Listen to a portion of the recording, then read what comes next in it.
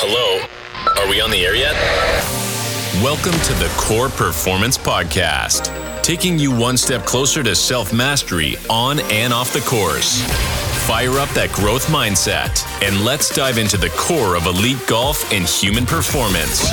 Now, here's your hosts, Ian Highfield and Andrew Losey.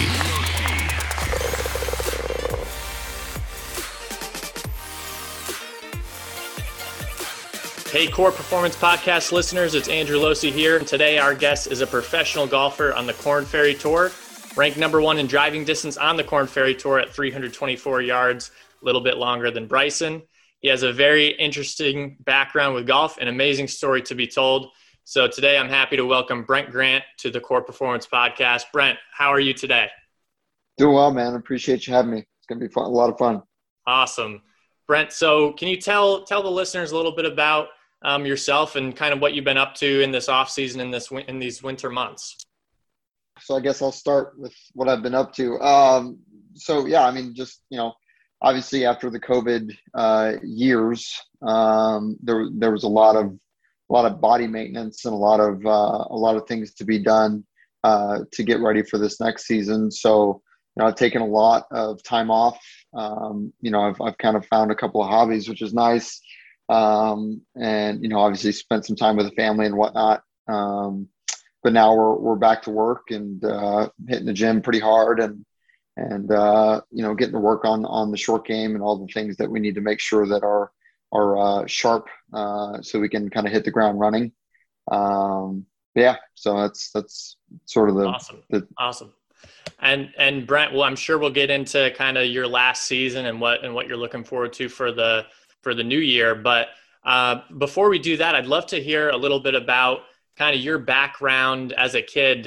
You've got a really interesting story. Didn't really start playing golf until your teenage years. So can you tell us a little bit about your athletic life growing up and the sports you played and then how you ended up, I guess kind of stepping into golf? Yeah. So, not unlike a lot of kids, I played a few sports growing up.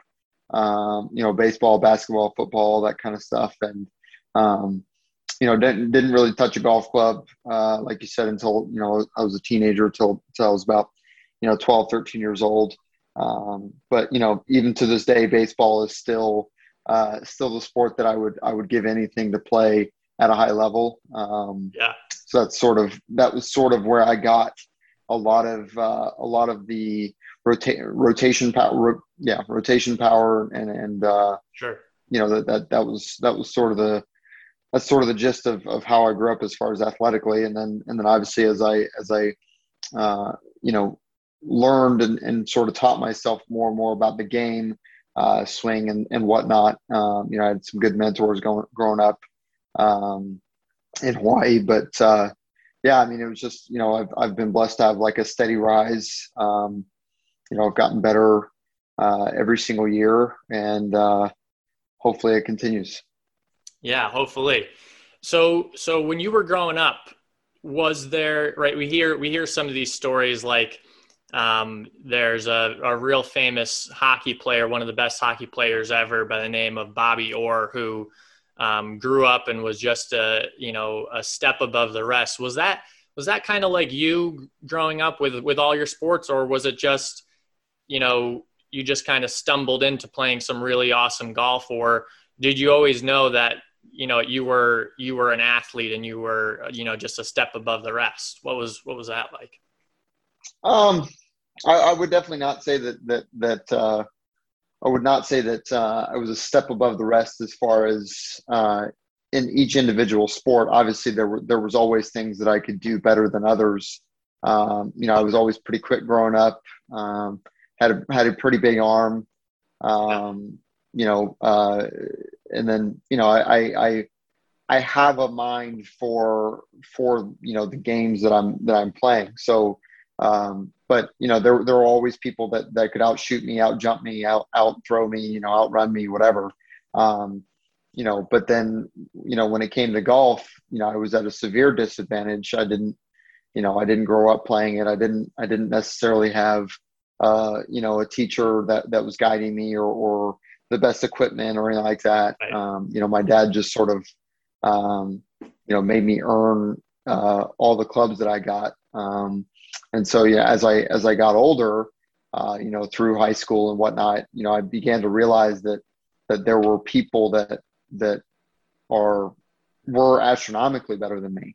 At 16 years old, when I made it to the USAM, I played with a 19-year-old kid that was hitting it 60, 70 by me and Wow. was talking about being a professional. And I'm sitting here in the same event as this guy.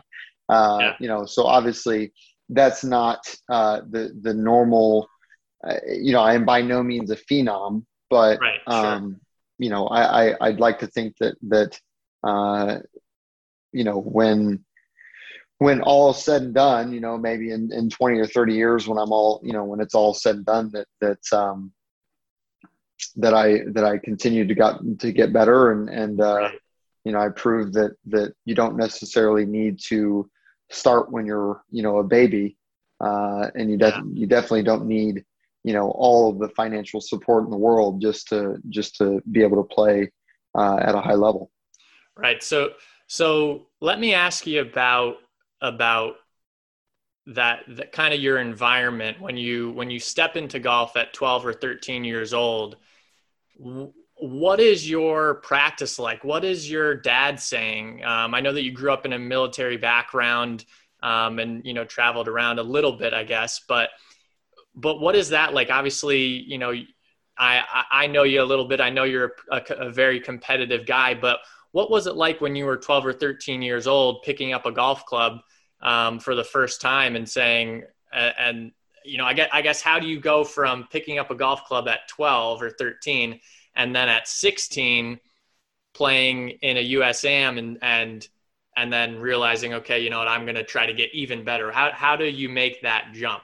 And there's more to the story too with your junior career and your amateur career as well. But so how do you make that jump in 3 years? What does that look like? That's a pretty damn good question. Ultimately, my dad and I's relationship with regards to my golf game was pretty simple. He went to work at 7 o'clock in the morning, dropped me off during the summers and picked me up at 7 at night. So there really wasn't, we played a little bit on the weekends, sometimes in the afternoon when he would get off of work or when he wouldn't be deployed. But, it was like I said, it can be looked at or viewed as arrogant, but I really did teach myself the game. It was not, obviously I had help. I'm not sitting here saying that I didn't, Sure. but, cause everybody does, but, it really was a lot of time on my own, practicing on my own, hitting thousands of balls a week, during the summers, and then, trying to get out as much as I can during school. But, I didn't play, I think I played a total of 2 junior tournaments throughout my entire, basically that 4 or 5 years.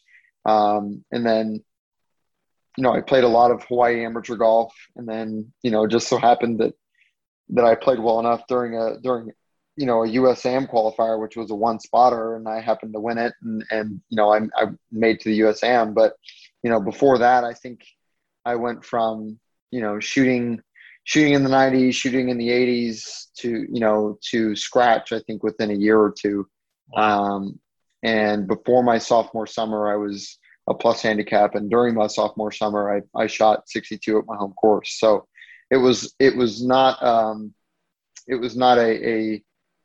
slow ascent to that sort of ability. I won't say that I had any sort of true performance, because it was most kids at 15, 16, 17 years old are playing in AJGA events and being scouted by D1 of colleges, and so my whole thing was that I just so happened to qualify for USAM at 16. So Yeah.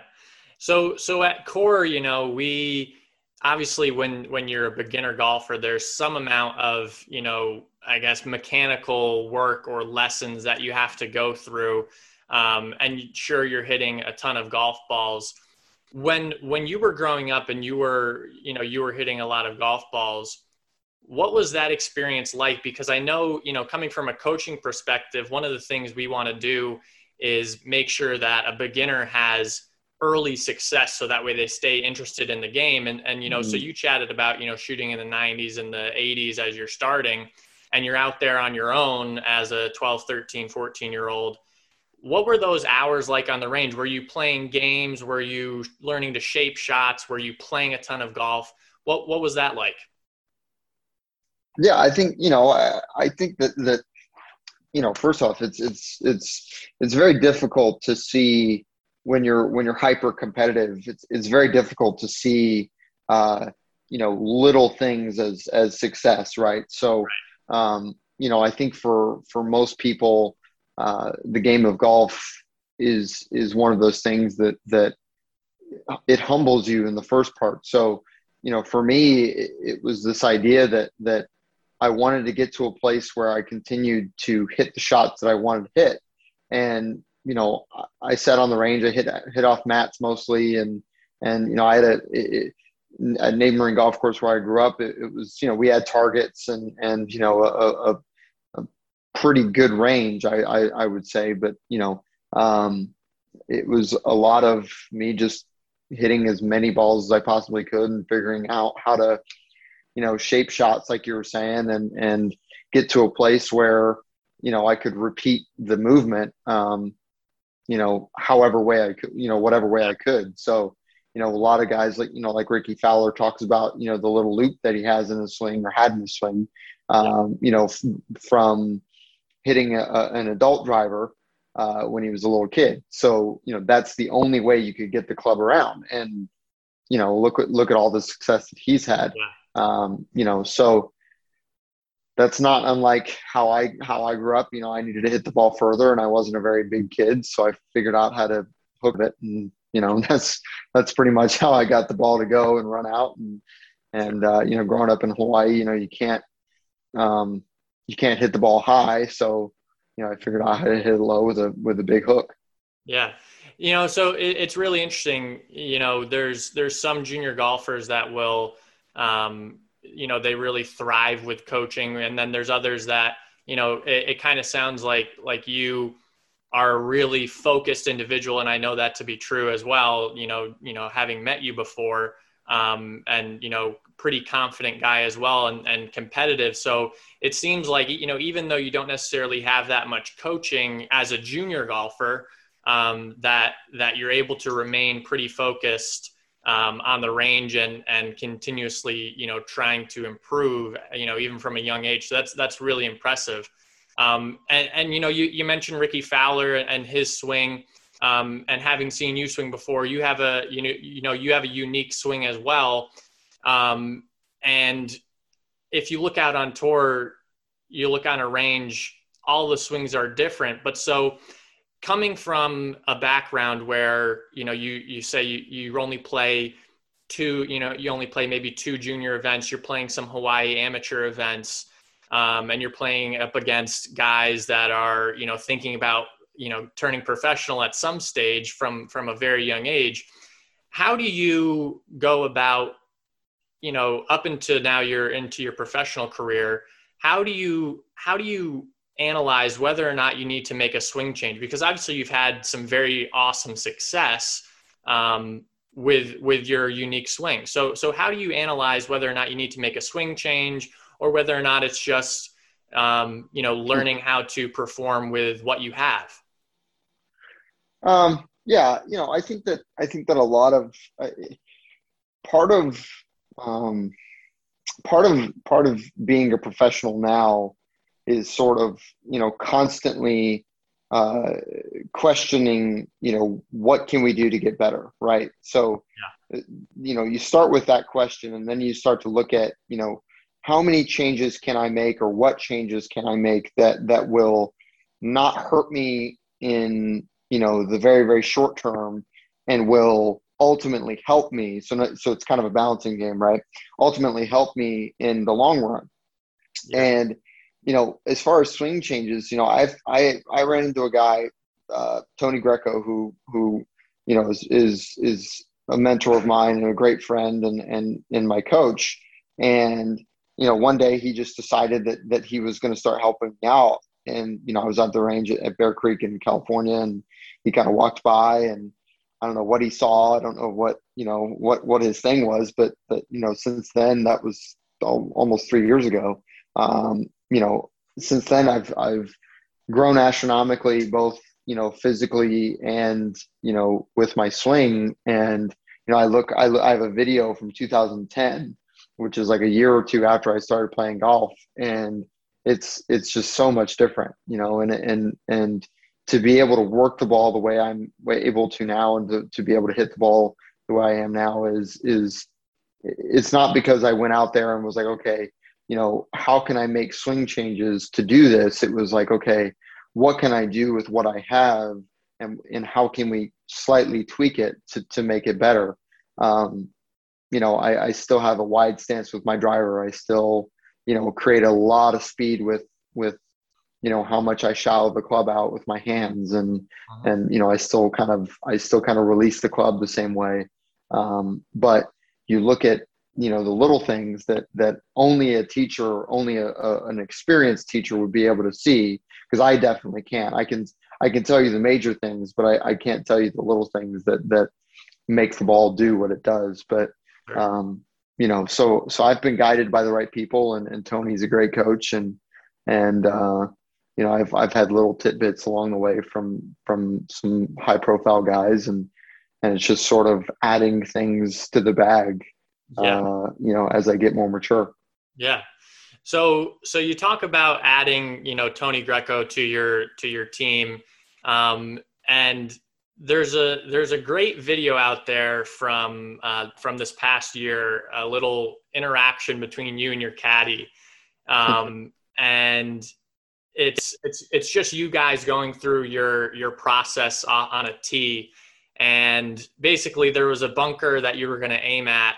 And I think in the video you say it's like 300 yards away, and you say, all right, it's 3-iron, and you're like, is that all right? And you end up saying, yeah, if 3-iron goes that far, then I've got a problem.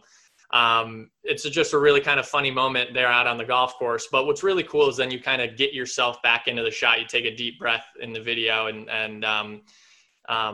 and you end up hitting a great ball, and you give a little club twirl and everything. But can you talk about your caddy and how he has helped you grow, having a great first full season out on the Korn Ferry Tour, looking into, hopefully an even better second year, just how he helps you out on the golf course, if you've learned anything from him, and how your performance has increased to a higher level from having an awesome caddy that can keep it light out on the golf course.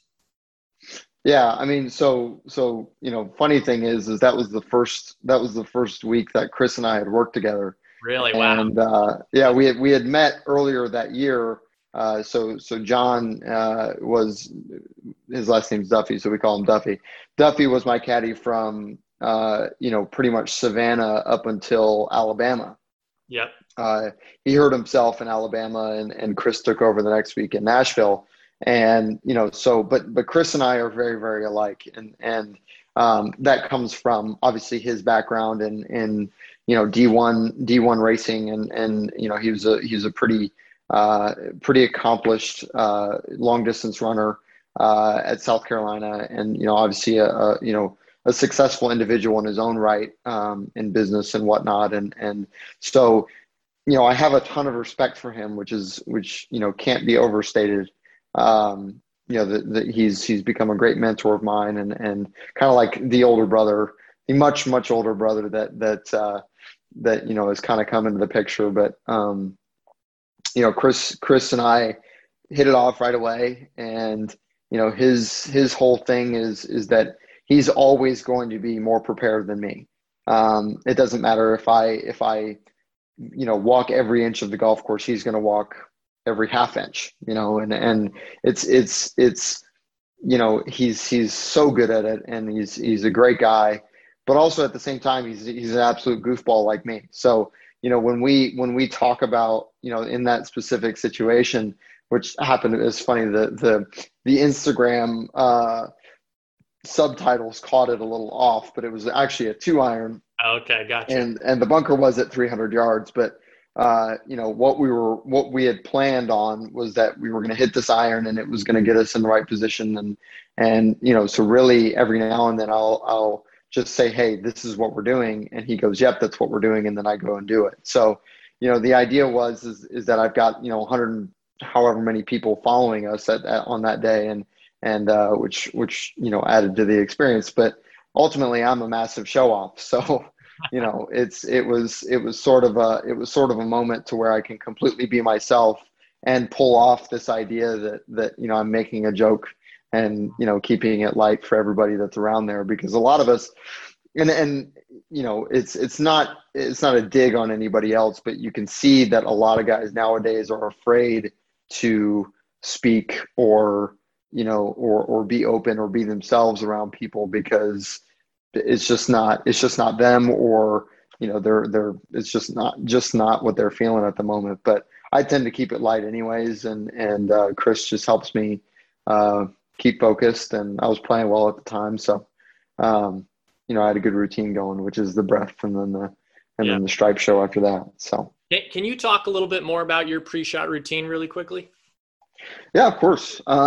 So years ago, the Cleveland had a segment on there that basically outlined a lot of these things, and that's kind of where I learned a lot of the basic things that I know now with David Pells. And so it was just this idea that your routine needs to be the same every single time.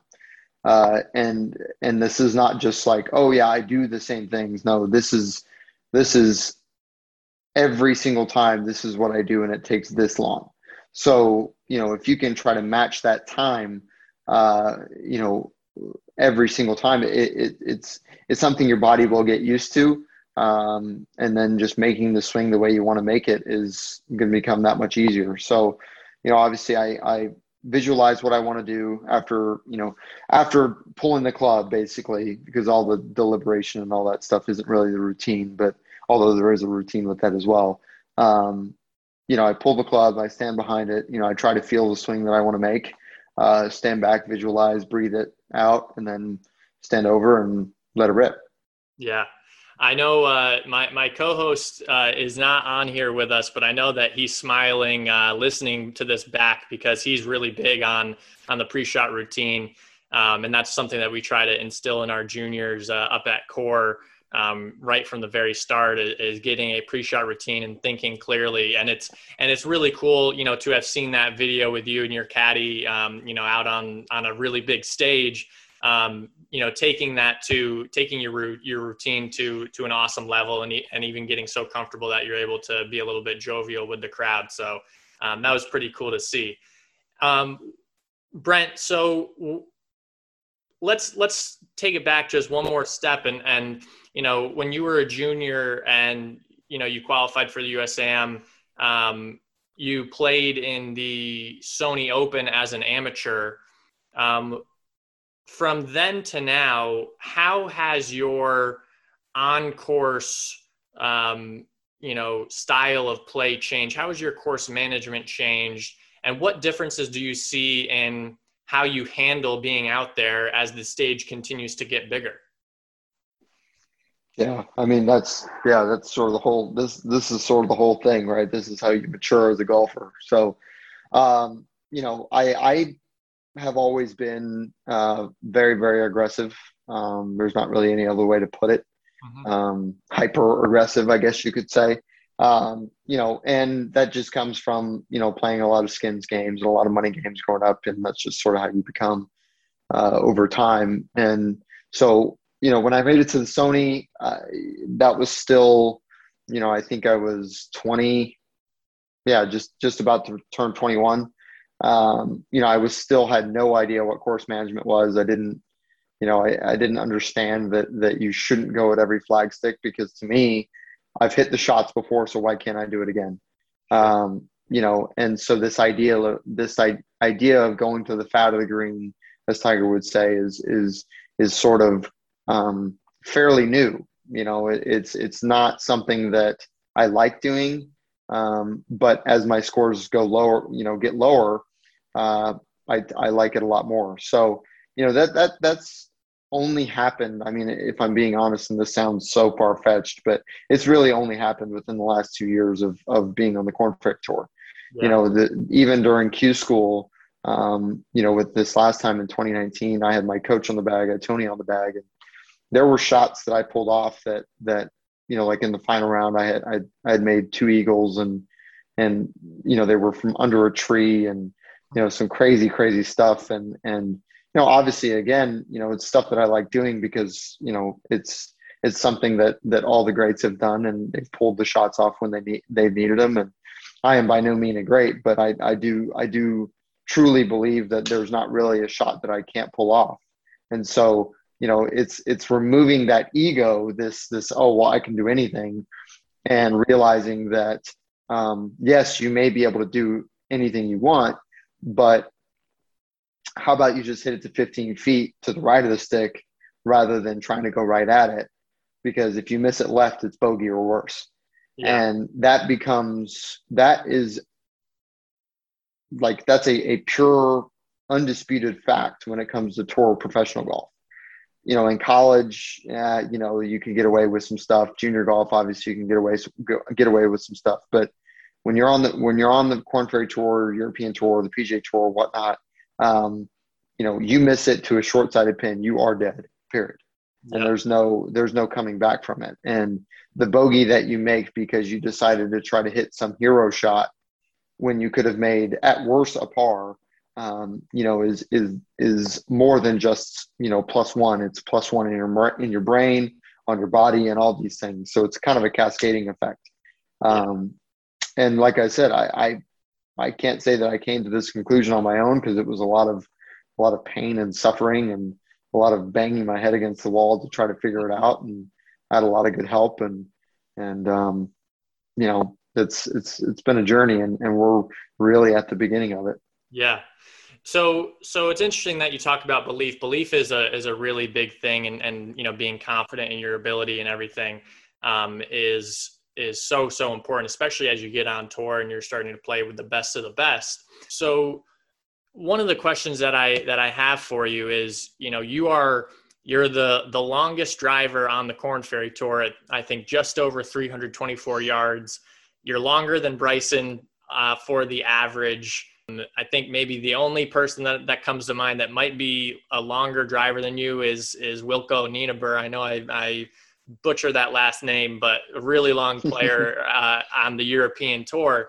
So where do you get your kind of wave of confidence from? Is it from really long drives, which obviously gives you a little bit of an edge on the stat sheet, or is it something else that gets you a little bit of a mental edge when you perform your best?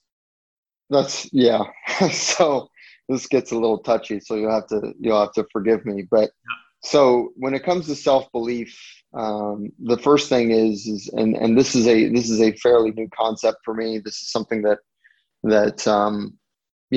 has been within the last 2 to 3 years, and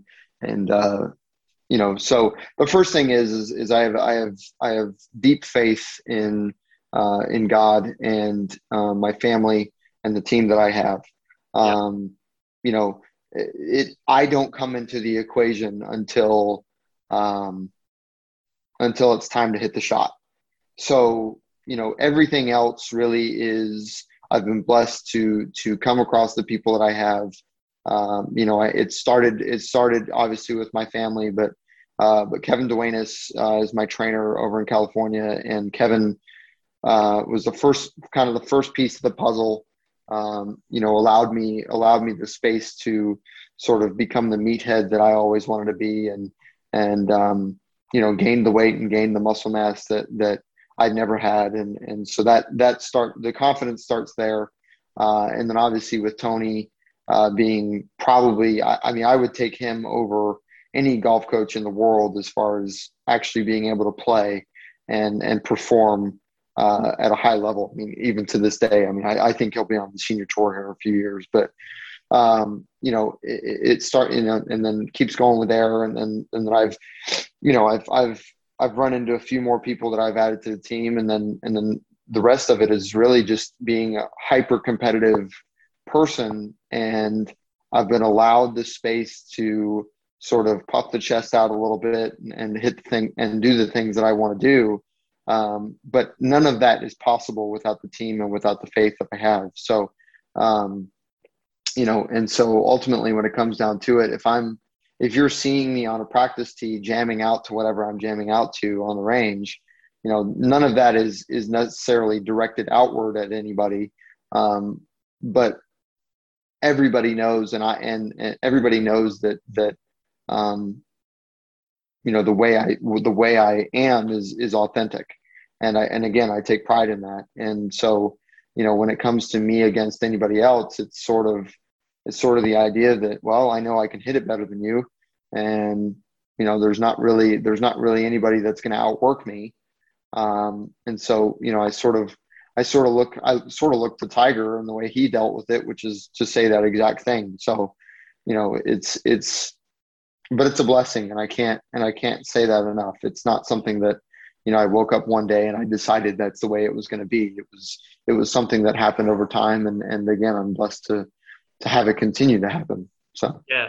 It's really interesting that you talk about being so authentic and everything. And, I know a little bit about my background coming from, just working with Ian Poulter and being around him.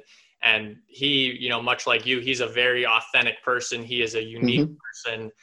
When he got out on tour, he was known for his crazy outfits and his love of fashion and cars and being outlandish with what he wears and everything. And, but the one thing we've chatted about it before here on the podcast is how he always has his chest out and he's so confident in his abilities.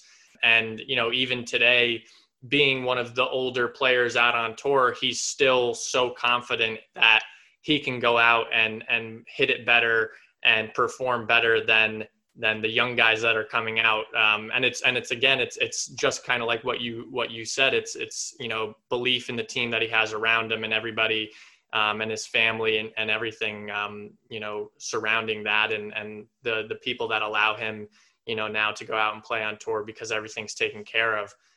So I love that you mentioned that. And I know you're a very authentic guy too. So it's great to see that come out, in your play out on tour.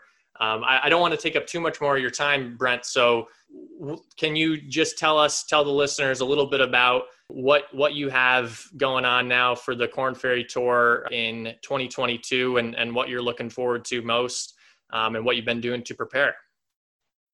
Yeah, man, you're not taking up any time at all, first of all, but I appreciate that.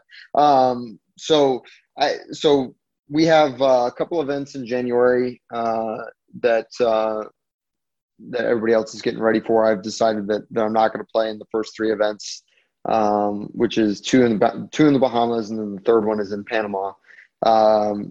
Just for it just doesn't suit the schedule, doesn't suit finances, and so on. So, me and my team have decided to do something else. And so what I'm going to do is I'm going to go down to Hawaii, and I've applied for an exemption there. Not 100, I probably won't get it. And so just because it's tough to get an exemption in the first tournament anyways, but I'll head down and Monday qualify and hopefully get in. And then I think I've got the Farmers Insurance qualifiers at Bear Creek, which I was a member at for a few years. So I'll go play that again. And then fortunately I'm here for the Phoenix Open as well. So I'll play that Monday qualifier. So the first couple of, the first basically 5 weeks of the year, of the calendar year are sort of dedicated to kind of traveling around a little bit and playing some qualifiers to try to make some extra money to really set me up for the rest of the year. And then I get going in Bogota at probably one of our biggest events, and an event that I absolutely loved going to in 2020. And I was bummed that we couldn't go this year, or this last year, I should say. But and then we go Bogota, Lecom, and then we're off to the races. And hopefully this year we can have some more top fives and maybe a win or two, and then I won't need to apply for an exemption into the zoning. Yeah, That would be great. That would be great. Brent Grant, thank you so much for your time. We wish you the best of luck this year on the Korn Ferry Tour, and we hope to see you climbing the ranks even higher than you did this past year. Best of luck to you, Brent. Thanks so much for coming on. Thanks, man. Appreciate you having me. Thanks for tuning in to the Core Performance Podcast, your one-stop shop for getting to the core of all things golf and human performance. Be sure to subscribe so you never miss an episode. For more information or to connect with Ian and Andrew, check us out on Instagram at Core Academy. We'll see you next time.